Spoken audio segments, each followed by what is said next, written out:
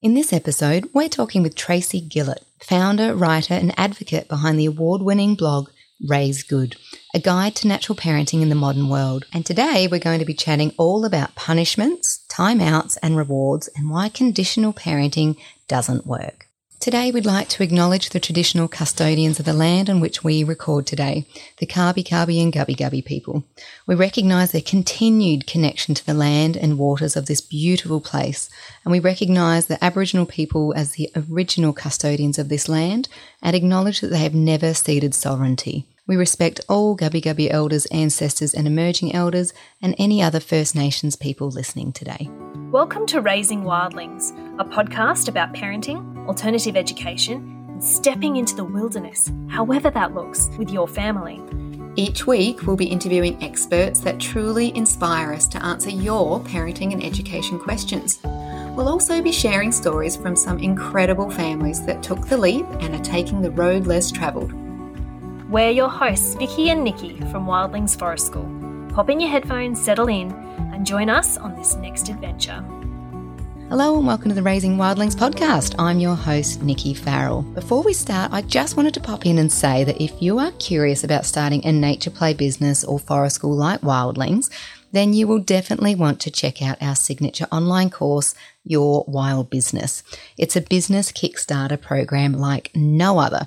It's specifically designed for teachers, forest school leaders, outdoor reccees and early years educators who are ready to take the leap into the big wide world of owning their own business. So if you want to take the guesswork out of starting from scratch, and more importantly, if you want to avoid the 3 most common mistakes others have made when they started their nature play business, then head over to raisingwildlings.com.au/wild business and check out our exclusive training to get you started on the right path towards your wild business journey. Here, we'll also share with you our proven seed, sprout, blossom framework that will help you create a nature play business deeply rooted in community, values and purpose. So again, head to raisingwildlings.com/wild business to check it out. Good morning and welcome to the show, Tracy. How are you today? I'm great. I'm very happy to be here. Thank you so much for having me. Oh, likewise. I was just raving about how much we love your social media and your website. It's just beautiful and it's so heart-centered. So I'm just so excited to have you on to speak all things parenting. Can't wait. Oh, thank you. That's very kind. I really appreciate it. I'd love to hear to start with all about your journey on how you ended up starting Raise Good, because I know quite often when we become parents, we are cracked wide open and quite often we're almost born again or a new version of us appears. So can you walk us through what was happening before Raise Good started and then why and how you started Raise Good? Yeah, I think you're so right in that, Nikki, in terms of, parenting just changes everything, doesn't it? It's, I think having my son has taught me more than a lifetime of therapy ever could. It's, it's something that really changes us when we're open to it, and I think that's part of it is being open to that change.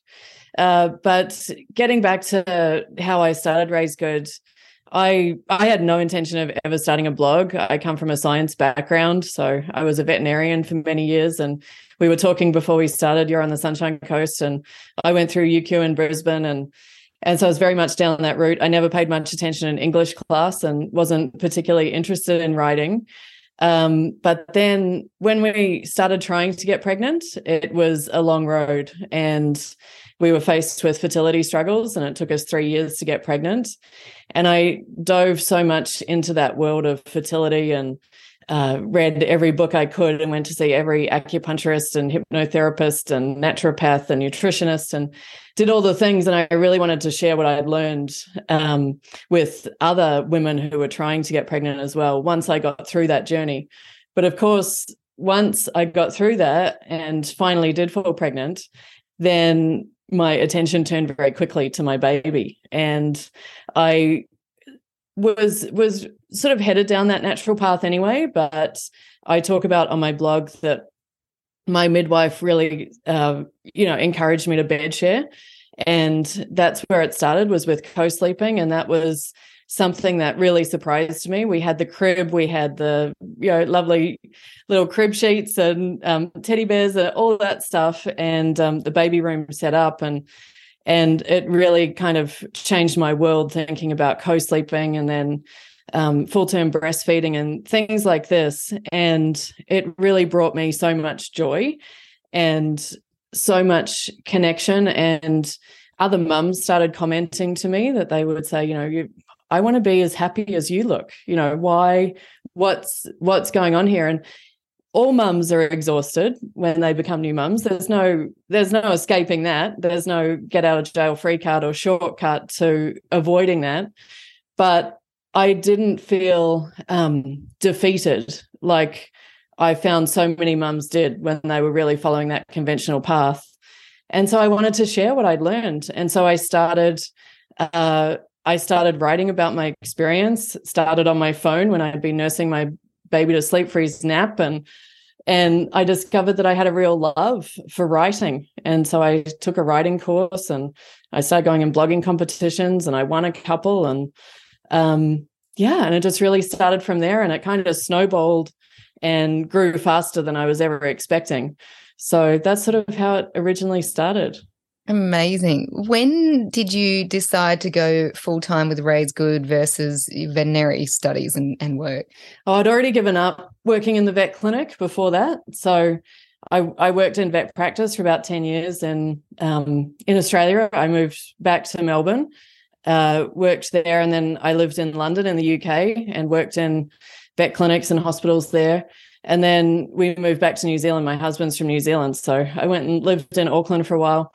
And I'd already gotten out of vet practice. I love animals and I miss that deeply. But from a mental health perspective, the veterinary profession is very difficult. And so that was really the reason that I left that profession. So I sort of had a day job, and I still do have a day job, you might be surprised to hear, which is, it's remote based. So it allows me to have a side gig going on. And yeah, a lot of it was at nighttime and nap times and all that kind of stuff. But yeah, I would love for this to be a full-time thing. The mother hours, isn't it? Yeah. It's a passion project, Yeah, there's something about that, again, that cracking open again, that I know so many mothers and fathers that have had that burst of creativity and I guess the time to sit with it and really feel the burn of it, to then just dabble in it enough to go, oh, actually, this could be something. So that's super exciting. And I would love to see your work just keep growing so that it could be if you want full-time, who knows? I don't think anyone should work full-time. Yeah, I agree. It's all, that 4-hour work week kind of idea. I love that book, read that years ago, and that's the dream, isn't it? That's the dream. Not there by any means yet, but working towards it, slowly trying to cut back the hours every year. And I think, gosh, every hour makes a difference. Yeah, absolutely. As a business owner then, Tracy, what's your favourite part of owning your own business? And on the flip side of that, what's your least favourite?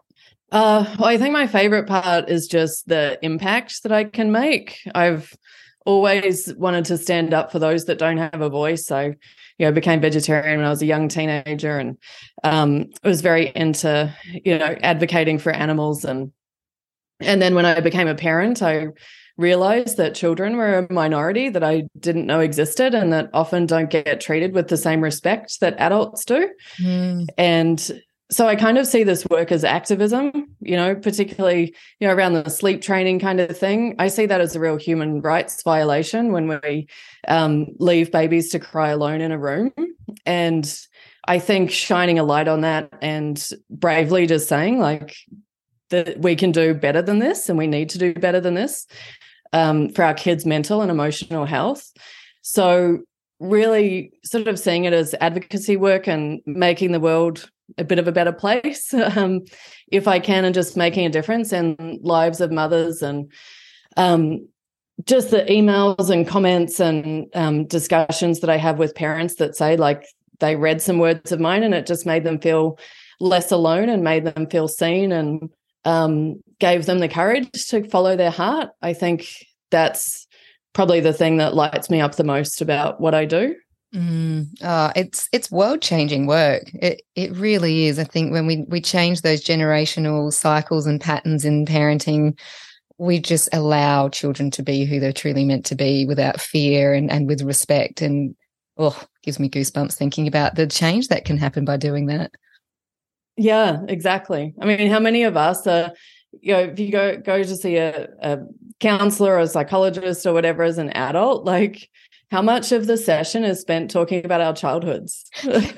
We all go back to that. And how much time do we spend trying to get back to who it was we were, that authentic self? And if we can, we're not going to get it right, and it's not about being perfect, but if we can just improve a little bit on that and make it easier for our kids when they grow up, then how much better could we make the world? And if they're more, both of us I know are passionate about Mother Nature, and if they can be more connected to our planet, like that's the thing that's where I see like kind of my passion for environmentalism and animal conservation and all that stuff coming into it, thinking if we can raise a generation that's more connected to those things, then they're going to make a difference too. Yeah. Oh, absolutely. I often joke with my husband and friends, like, God, I wonder what it is that our kids will go to therapy for about us. But it makes me really think about the things that we're doing that may trigger that and what we can do about that now, rather than in 30 years' time going, oh, whoops, sorry,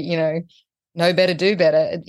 What can we know better now, and how can we do better now so that we can form those connections with our own children and then with the planet and leave that mark, and that childhood be a nicer place, and therefore their journey be a little bit easier. Ugh. Yeah, absolutely. And I think it's that Maya Angelou quote that you were kind of saying was, when you know better, do better. And I think she also says, and then I can't remember it exactly, but she basically says, and then don't beat yourself up for what you didn't know when you didn't know it. That's it. Because there's that thing, no shame and guilt. Yeah, if you don't discover this stuff until later, or, you see a blog post that's like the 10 benefits of, breastfeeding toddlers, or the whatever, like I didn't end up having a natural birth, like, and I can see the 10 benefits of natural birth, like whatever, like you can't go back in time, and having that guilt now and or even shame or sticking in that doesn't serve your child in that moment. So I think just always having self-compassion for that. We're always going to be learning, and some things we're not going to know until, hindsight's 20/20, isn't it? So I think just doing the best we can at the time. Yeah, and being open to that learning, I think, because that's the other thing. It's very easy, and perhaps I don't want to paint an entire generation, but perhaps previous generations might find it difficult to admit their not mistakes, but that they didn't know. How I'm putting this delicately, but with the whole spanking thing and things like that, it was, I know for my family, it's still not, we didn't know. It was still, you turned out all right. I'm like, well, did we? I'm not so sure. But I still feel like there's this gap between what we do know, and we do know that. We do know from all the research that, spanking is not good for our children, and yet there's still not an admittance of, I'm not saying that they knew better then, but just saying that there's better ways to do it now, I guess is where I'm going with that. Yeah, absolutely. And I think it's hard for people in that grew up in those generations, because they grew up with shame and blame, and to think that admitting to make a mistake, what was it like for them if they admitted to a mistake when they were a kid? They just tried to avoid it, hide it. So true. And so they're thinking that they're going to be met with the same thing from us. So I think it's really trying to break that shame blame cycle, and talking to our own parents and saying, like, I know that you loved me, and I know that you tried your absolute best, and I can't believe what amazing job you did. And at the same time, some of the things didn't go so well, and I'm changing some of those things now. And I mean, even taking some of the heat out of it, and letting them know that there's no blame coming from us, right. but we're not going to continue to do that same thing. Yeah. And I think you've had Nathan Wallace on the podcast as well. He talks about the 1990s being the decade of the brain, that we learned more about the brain in the 1990s than we did like forever before that. And that's because we had things like CT scans and MRI scans and stuff. And so letting our parents and grandparents know, like, we learned so much. Like, how awesome is it that we can do better? Like, you guys didn't know this stuff then, but we do now. Imagine what our children are going to know that we don't now. It just blows my mind how quickly we're evolving and what we're learning so quickly. I can't wait to see how much more they know and how much better that they'll be able to parent with the knowledge that they have. It's to be kinder and respectful and just more aware. It's exciting. Yeah, it sure is. Okay, back to the question, the rest of it. What's the least favorite part of running your own business? Just not being able to do it all. Like, I just have too many ideas that just come every day. Like, oh, I want to do this thing or that thing. And I remember I was raised Catholic, and you do confirmation when you're in grade 3, like when you're about 8 or something, and you've got to choose like a virtue that you want to be helped with. And even at that age, my mum said, you must choose patience. And so now I'm just impatient at wanting to like do all the things and do it now. So I think, probably the thing that I like least about it is the overwhelm. And also, being like a small online business owner, you're wearing all the hats, and doing all the things. So my real aim, what I really want to happen is to be able to grow. I do have a team. I have people that help me, and but to be able to really grow that more and to let some of the things that I don't need to do go, and so that I can spend more time on the things that I really enjoy doing. Just that constant juggle and the juggle between something that you're so passionate about, like my day job. I don't really mind about that. Like, I can leave that, switch off from that easily. But I find it very hard to switch off from something like this that I'm so passionate about, and then for my life to be separate, and to have proper downtime and time away from it. Because when I'm out doing something, then there's an idea for Raise Good. So that's probably the hardest thing. It means it's purposeful. That's what I tell myself anyway. It must be good. It must be purposeful. If I think about it all the time, even in that downtime and rest time, I've had 2 weeks off, and which has been great to come back and recharged and re-inspired. So I'm excited about that. But like you said, even when you're off, you're still, what about this? What about this? I've just applied for 2 guest speaking gigs, and knowing full well that on my things this year my word this year was slow. First thing I did the first day back in the first hour, I'm just going to apply for these things that I know I probably shouldn't make time for, because like you said, that passion and that purpose is it's hard to stop, I guess. But I totally understand that. I'm often the same. I'm kind of knowing that, and then at the same time just doing something and thinking I'm going to kick myself later, but I'll just do it and I'll figure it out later. I'm in my head, what will be, I'm like, you're making this be. Well, future me will hate me, but right now I'm feeling inspired, so I'll roll with it. Exactly. All right, let's switch to, there was a quote on one of your social medias, on your Instagram account, and it was something along the lines of no timeouts, spanking, consequence, threats, rewards, or bribes. And that just, I went, wow, yes, amazing. And then even though I'm in this deeply and believe in it deeply, I was like, but fuck, how? Excuse the French. So can you please expand on why spanking, timeouts, consequences, threats, and rewards and bribes don't work for children, and also why they don't work for parents? Because I think a lot of us either don't realise that or tend to forget in the moment that they don't work for us too. Yeah. Well, I think it's such a huge question. And I think it depends on what you think of as working. You know, these things do work in the short term to get compliance and obedience out of little kids. So if you put a little kid in a timeout, the biggest need that a child has is to be connected to their primary attachment figure.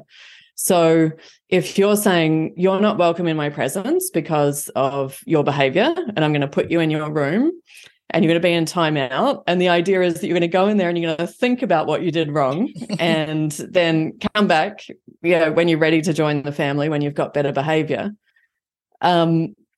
That kid isn't in there thinking about what they supposedly did wrong, which in all likelihood is probably just developmentally normal behavior. But as us adults don't sort of understand a lot of that. They are just desperately trying to get the connection back to the grown-up. So they'll do just about anything to get that connection back. When we're at the playground and we're like, well, I'm going to count to 3, and then we're going 1, 2, 3, and then, oh, that worked really well, didn't it? All we have to do is count to 3, because they're scared of that abandonment. They're not learning anything. They're just scared. And, when we punish kids for things, when we make up random consequences, like if you do this, then I'm going to take away that toy or take away the iPad or no TV or some random thing. We would never do that to our partners. Can you imagine? If our partners lost the keys to the car and we're like, well, if you can't find the keys in 5 minutes, then I'm taking away your phone. You can imagine how long your marriage would last. So if we wouldn't do these things, that's kind of the litmus test of if you wouldn't do those things to another adult, if you don't think you'd get away with it with another adult, then we shouldn't be doing it with kids. Love that. And I think there's quotes that go around too, aren't there? Like with regards to spanking. And we make up this word spanking specifically for children as if to make it better. Yeah. But if it's against another adult, then it's assault. Yeah. And if it's within a relationship, then it's domestic abuse. But we make up these words like consequences and sleep training and those kinds of things to make it sound better, to make it sound okay. But all we're really teaching kids is that we value what they do more than who they are. So we value their behavior more. We're more concerned about how things look and what they're doing rather than who they are. So often the things that we punish them for are either developmentally appropriate behavior, emotions that just overwhelm them because they're little kids and they don't have the ability to regulate their emotions yet, and they need us to help them. Yeah, they've got to move them out. Absolutely. And that's what we're supposed to be there for. These are the sorts of things that we end up punishing them for, is just for being kids. And really what we need to do is come alongside them and either help them co-regulate their emotions with them, or if they've done something like, they've broken something or they've spilt the milk or whatever, they don't need, I don't think any parents would punish a kid for spilling milk, surely, but it's an easy example. We want to teach them problem solving, don't we? Like, oh, the milk spilt and the glass broke. Like, what do we need to do now? Like, oh, and ask the kid, and the kid, oh, we need to clean it up, find a sponge, like, or we need to find the broom, or what do we need to do? And they're the kind of skills that we're really wanting to teach our kids is problem solving. But as soon as we go to punish them or put them in timeout, they just go straight into their survival brain.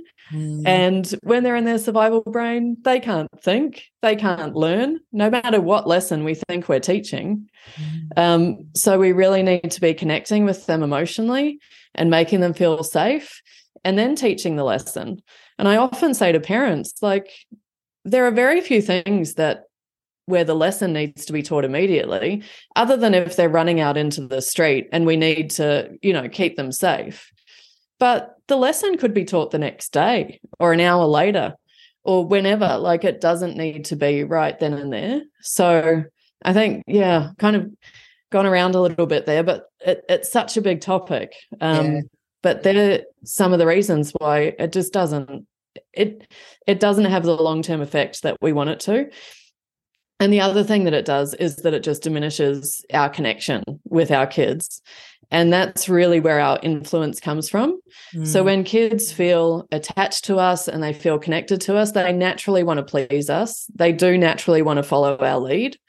But when we're continually breaking that connection with these kind of punishments and things, then we're losing our power to parent. That's what Gordon Neufeld talks about. He talks about we're literally giving away our power to parent and our power to influence.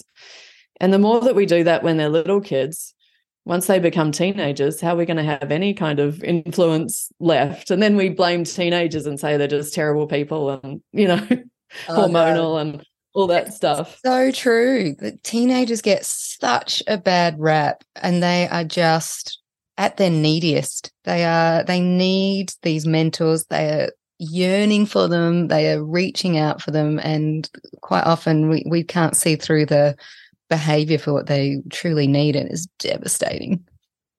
Yeah, it sure is. And that's the thing. It's like that underneath every behavior is a need, and underneath every need is, a feeling. And so it's really, we just look, that punishment, that traditional discipline just looks at the behavior superficially. How do we stop the behavior?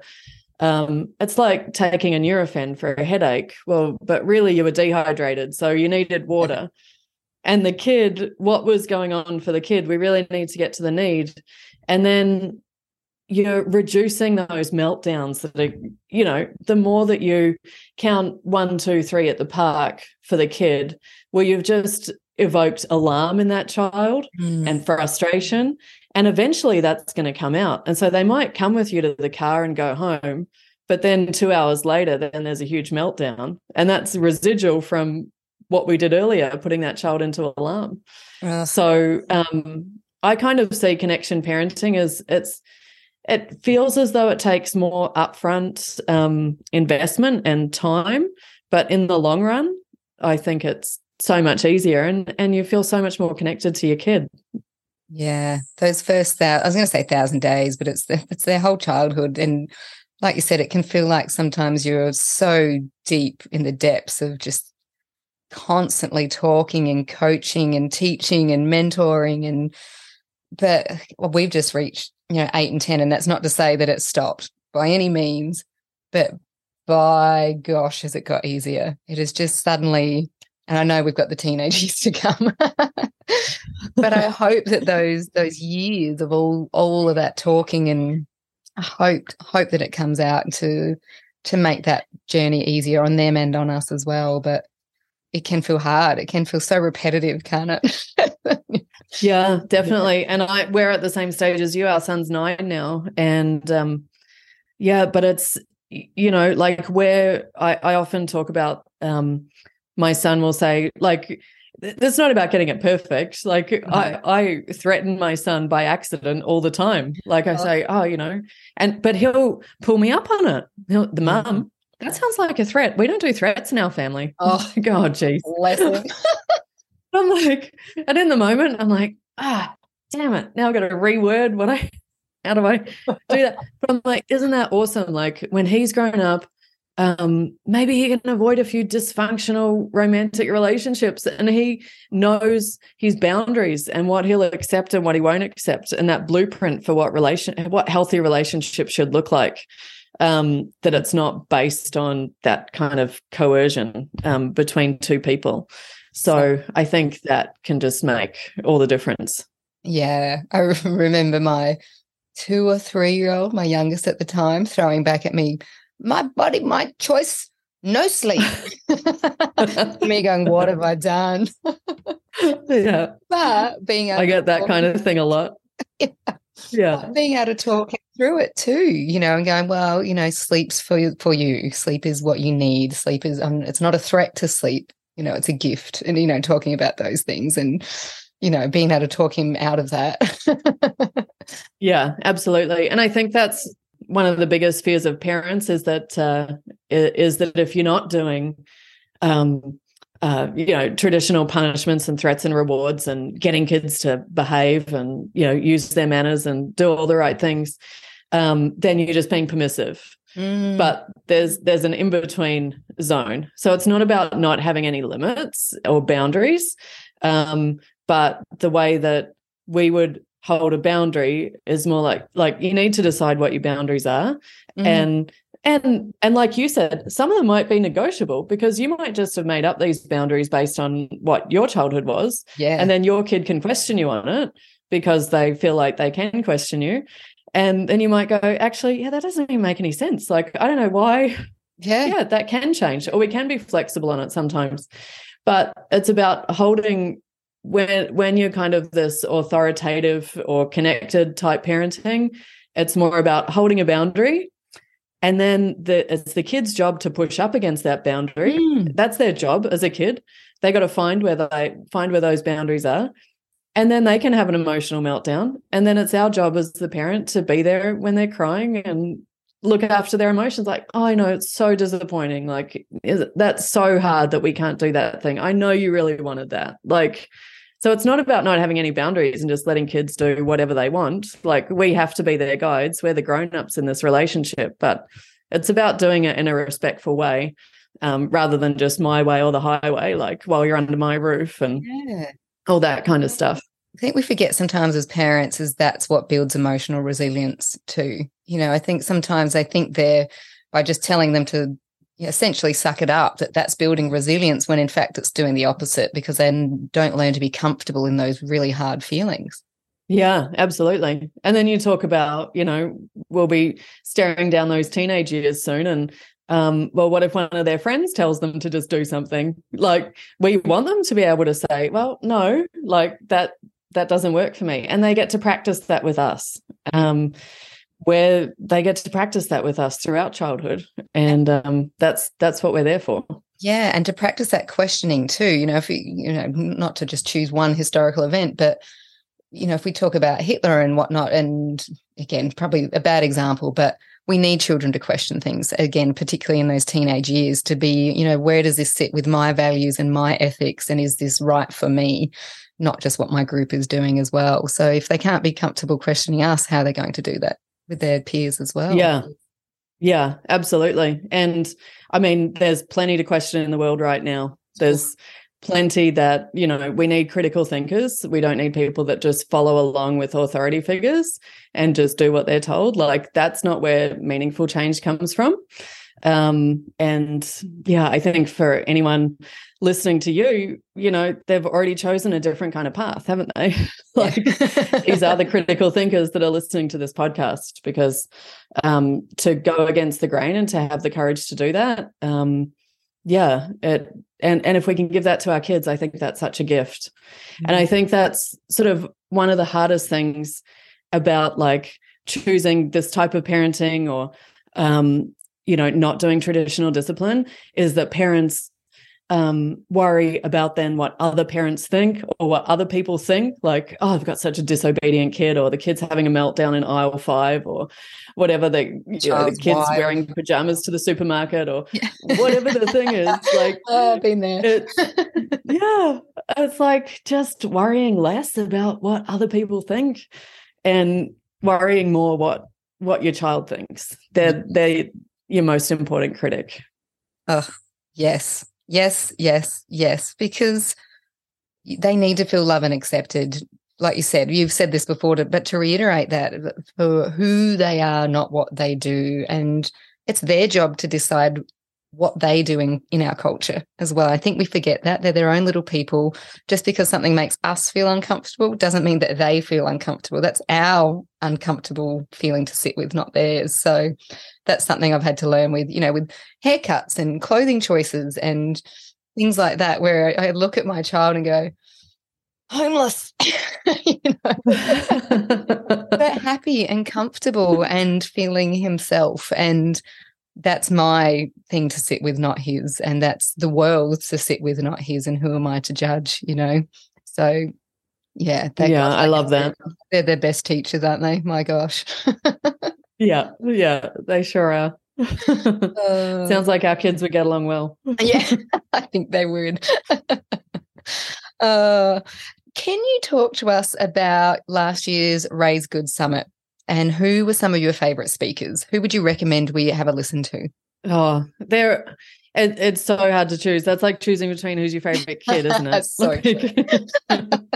Because I enjoy speaking to all of the speakers that I speak to. I mean, some of them just come with decades of wisdom, like people like Dr. Gordon Neufeld or Dr. Tina Payne Bryson, who just when you get a chance to talk to them, you're just wanting to absorb all of the knowledge and wisdom that they're sharing with you.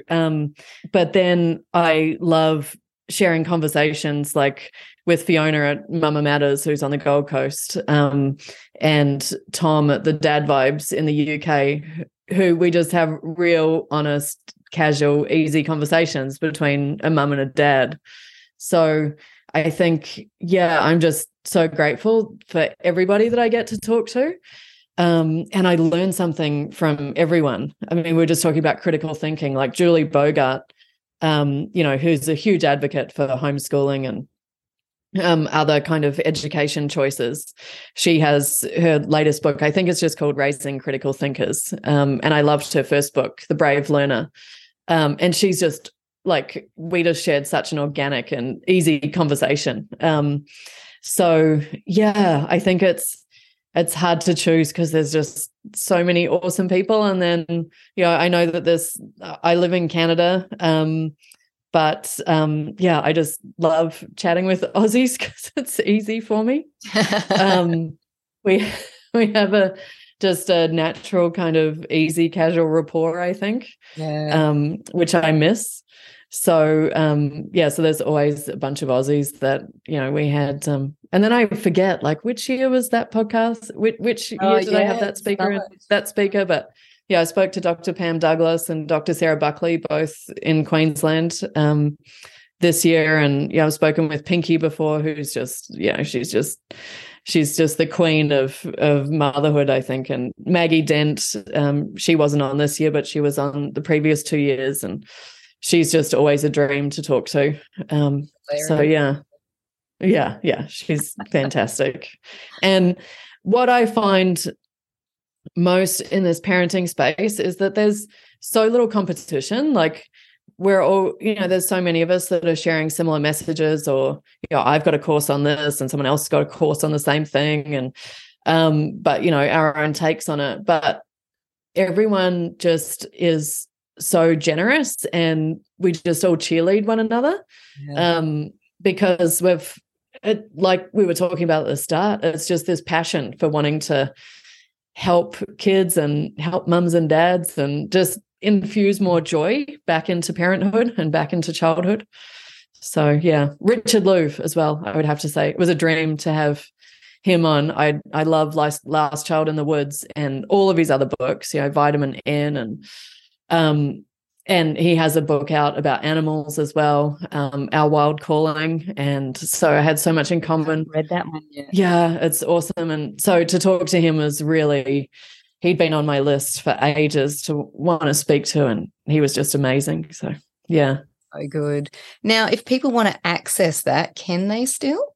Yeah. So that can just be found everything's on my website at raisegood.com. And then there's a summit section that you can access with all of the summits on there.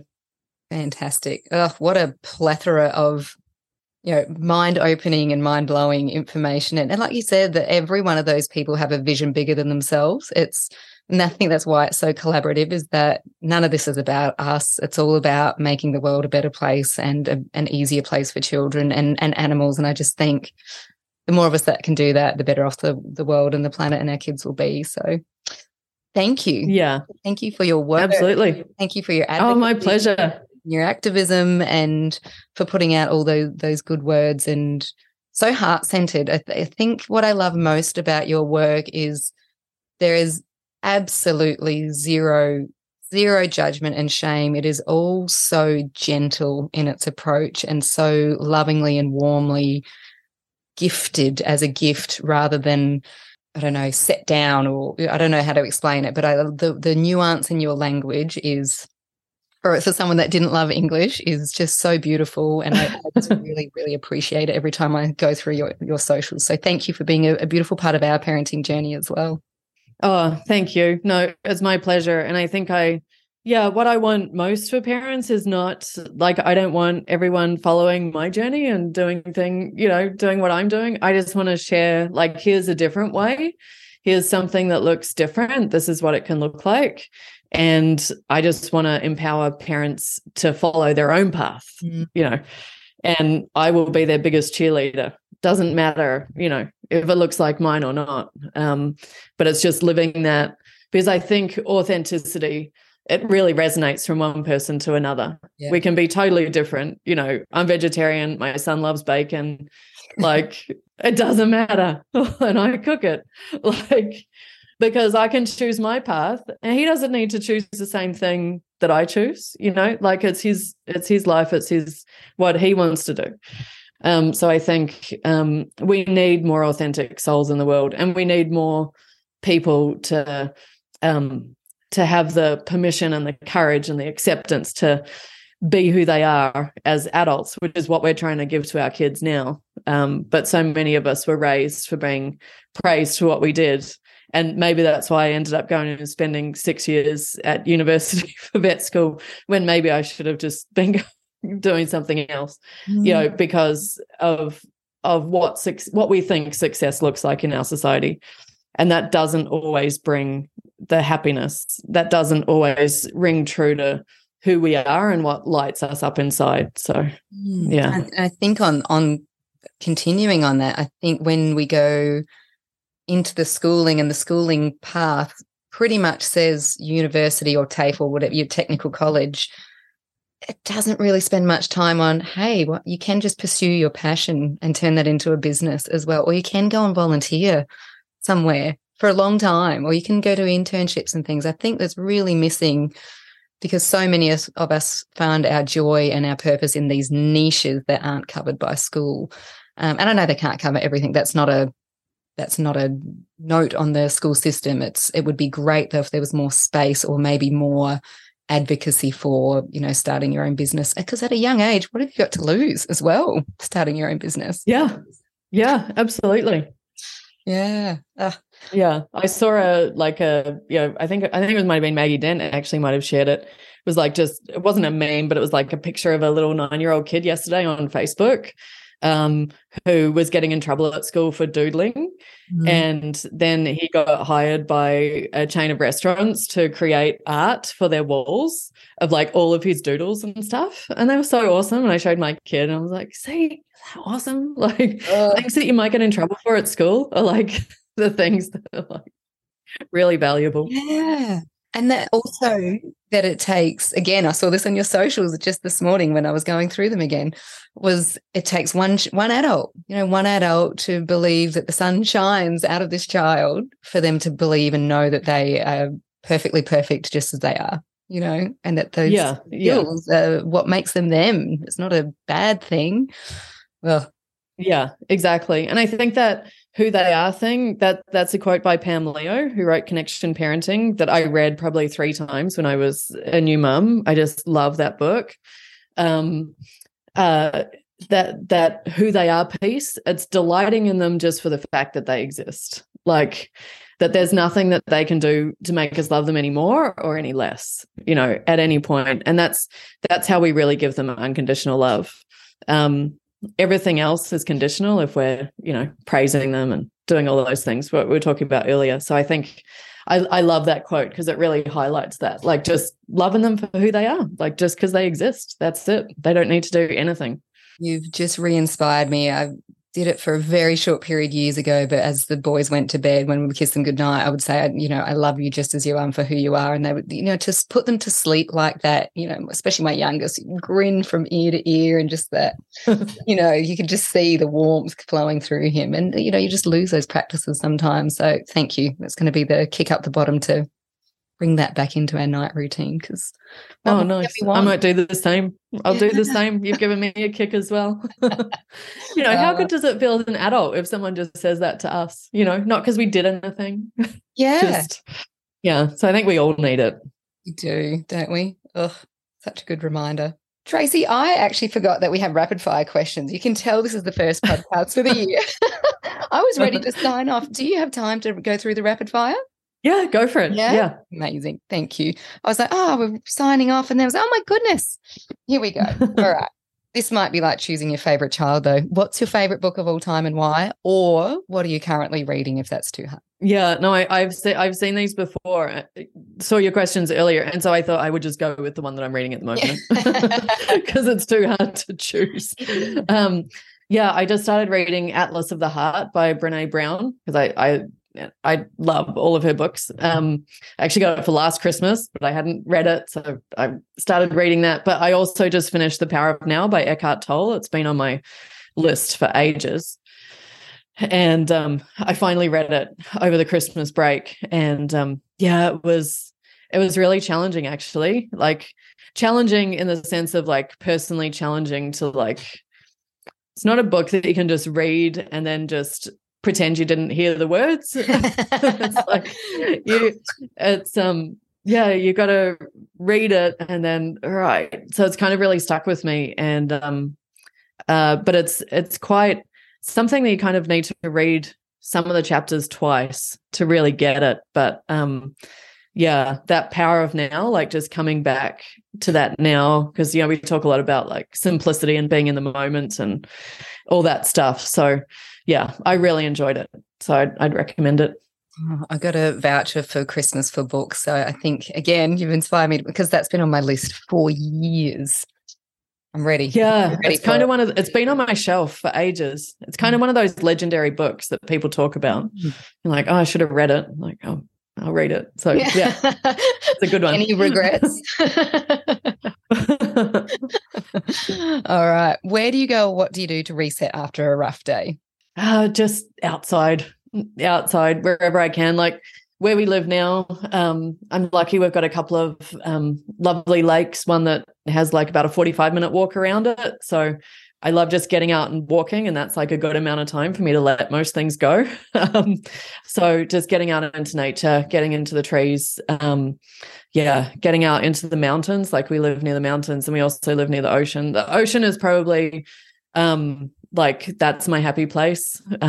Definitely is being by the sea, and just reminding myself, like I think nature just reminds us that things are so impermanent, and that so many of our problems are impermanent. When you're standing next to a tree that's 500 years old or something, you're like, this tree's seen more. So yeah, just getting out into nature, I think, can really just help to bring so much perspective. It's so strange when I think of Canada, I don't ever think of the ocean. I don't ever. It's not something that I envision when I picture Canada. So where do you have a favorite beach where you are? Well, we went to Tofino for our for Christmas, which is where we typically go. So it's on the west coast of Vancouver Island. So it's like you can't get any further west in Canada. So you're right on the Pacific Ocean. And it's probably the most Aussie, like there's always a bunch of Aussies there working in, the restaurants and things. Not as many as Whistler, but it's a very like chill vibe, like that Byron Bay kind of place. And like just every time I go, there's always, I don't know if these aren't in Australia, are they? But there's always people riding their bikes. They have these special hooks with surfboards that go on the side. Oh. And they'll be wearing a wetsuit. Yeah. Oh, I don't know that I've seen them wearing their wetsuits. Yeah. So there's just always people riding around, with wetsuits and so so there's big waves. Well, not big waves compared to Australia, but there's big waves there. So there's surfers there, and the beaches are beautiful. Like they're different. But you have the forest coming right down to the ocean, and eagles soaring, and you can see wolf footprints on the sand. And I can send you some documentaries. Actually, there's a really cool documentary on the coast and all of the animals that live by the sea, and you can go out on boats and see black bears coming down to the water to turn rocks over to get clams or whatever. And So yeah, it's a different kind of ocean. My eldest, his number one, his only bucket list for travel is Canada, and he wants to see a wolf in the wild. Oh, I don't know how we'll go about in the wild, but yeah, my husband lived over for a season or two, so we'd love to go over as a family at some point. It'd be amazing. Yeah. Yeah. I have to go to Yellowstone. That's where I've seen them in the wild. Ugh. That's that down in the States, like that they're easy to see there, particularly in winter because they're against the snow. But yeah, I'll send you some photos of some Canadian beaches. Oh, that'd be amazing. Right, I'm just gonna have to change my snow trip from Japan to Canada on my wish list. We'll see how we go. Yeah, nice. All right, if you had to just choose one thing to change about the education system, I know this is a loaded question, what would it be? Yeah, these are supposed to be rapid fire, aren't they? Okay. They never are. We say it's rapid fire. Yeah. I think, yeah, God, it just needs to be blown up and start again, really, doesn't it? Like the traditional education system, starting later, for it to be play-based at least until the age of 7, 8, 9. We need to learn from the Scandinavians, not forcing reading, not that we force reading, but not encouraging it so young, letting kids come to it when they're ready, just being child-based, getting rid of assessments, not stressing the hell out of kids. They don't learn under those environments. And like we were talking about earlier, like you and I don't want to work 5 days a week. Yeah. Why do kids have to go to school 5 days a week? And let's just be honest about it. It's so that it fits in with us going to work, not sending kids to school earlier. This obsession with like daycare and preschool starting like so early and normalizing that.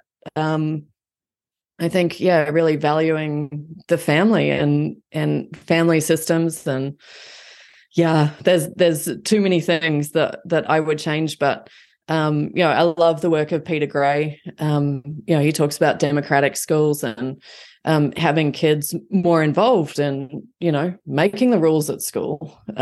Teacher Tom talks about that a lot too. I love that. He does a lot of early education stuff.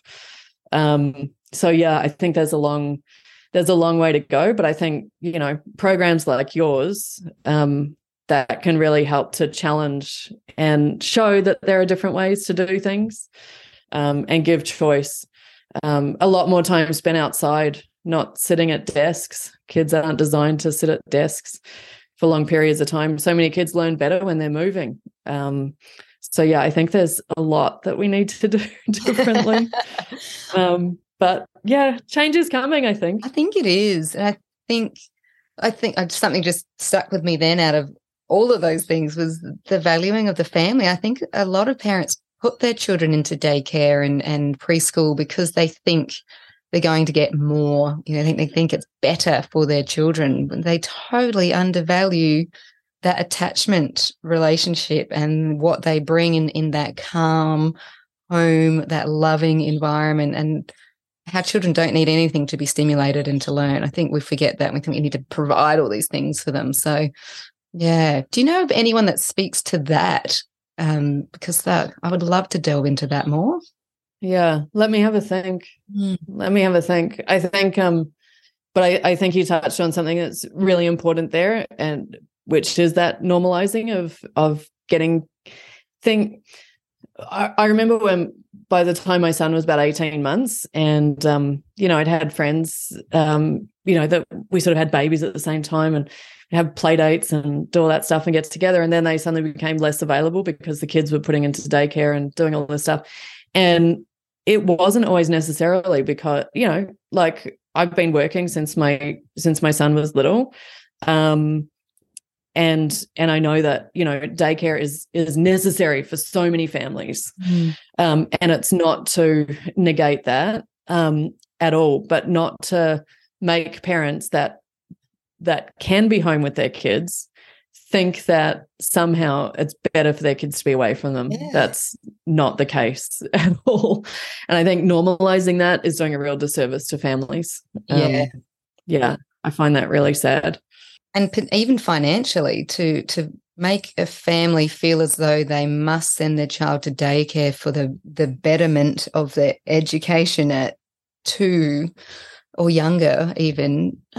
And when, most families can't afford it at that point, even with rebates here in Australia, like childcare is ridiculously expensive here. So when they can be at home with their, with their parents. Yeah, that's the best thing for them. Nathan Wallace talks about that. That's one of the best, and, Gordon Neufeld talks a lot about peer orientation and stuff. Like, kids are supposed to be orienting around us and learning from us, not learning from other 2-year-olds who are equally as immature. And, it might be fun for them to go play together and stuff, but we don't want them orienting around those kids because they're spending the majority of their time in that environment.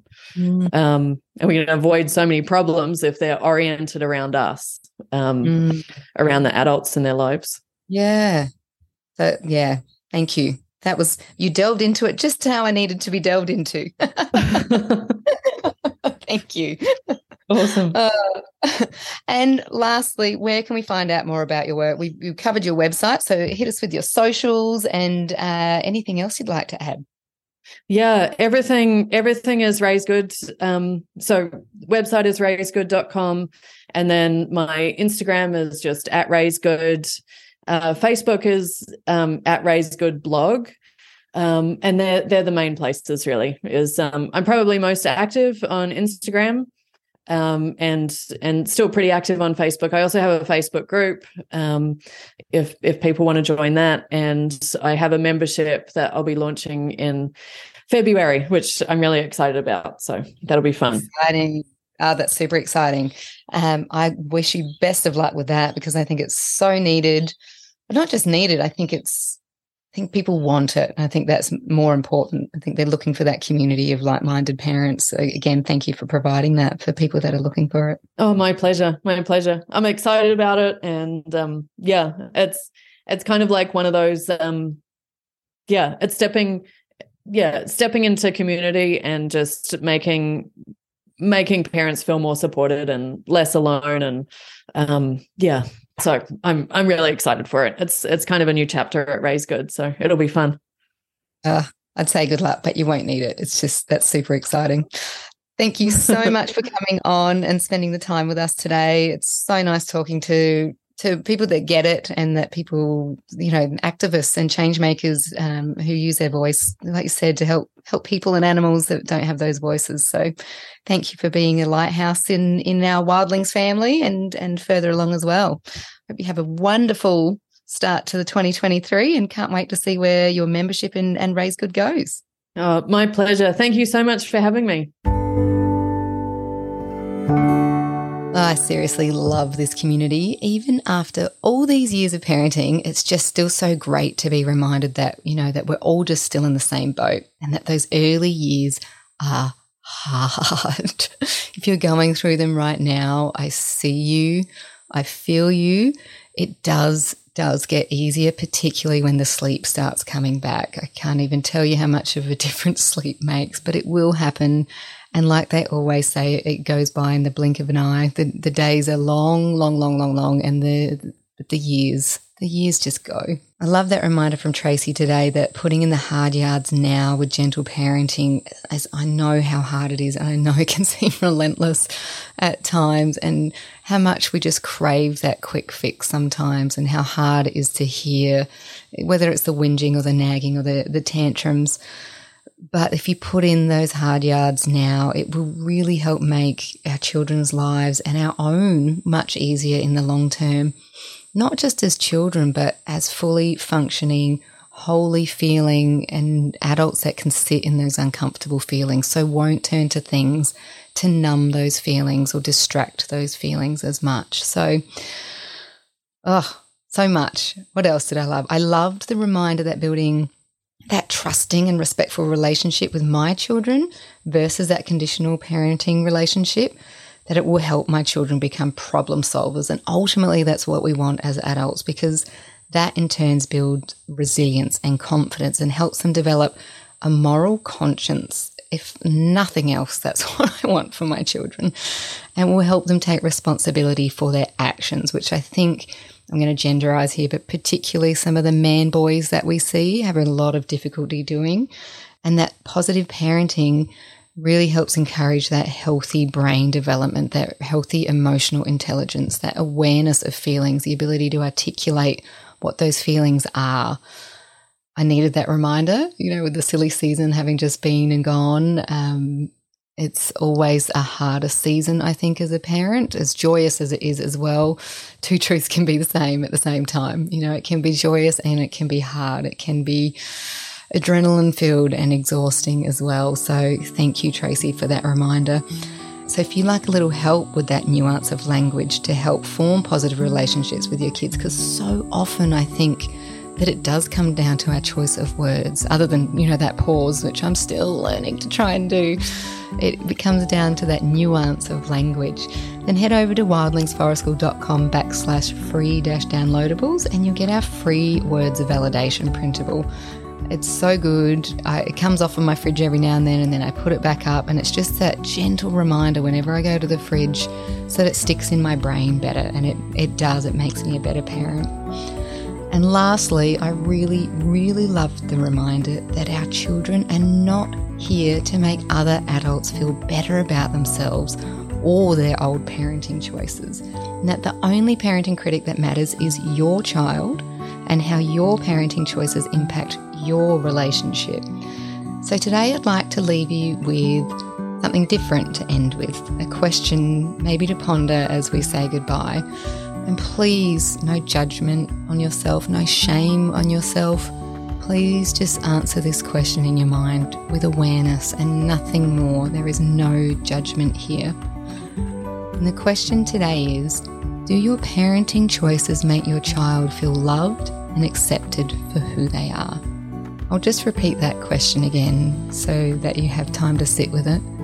Do your parenting choices make your child feel loved and accepted for who they are, not what they do or how they behave?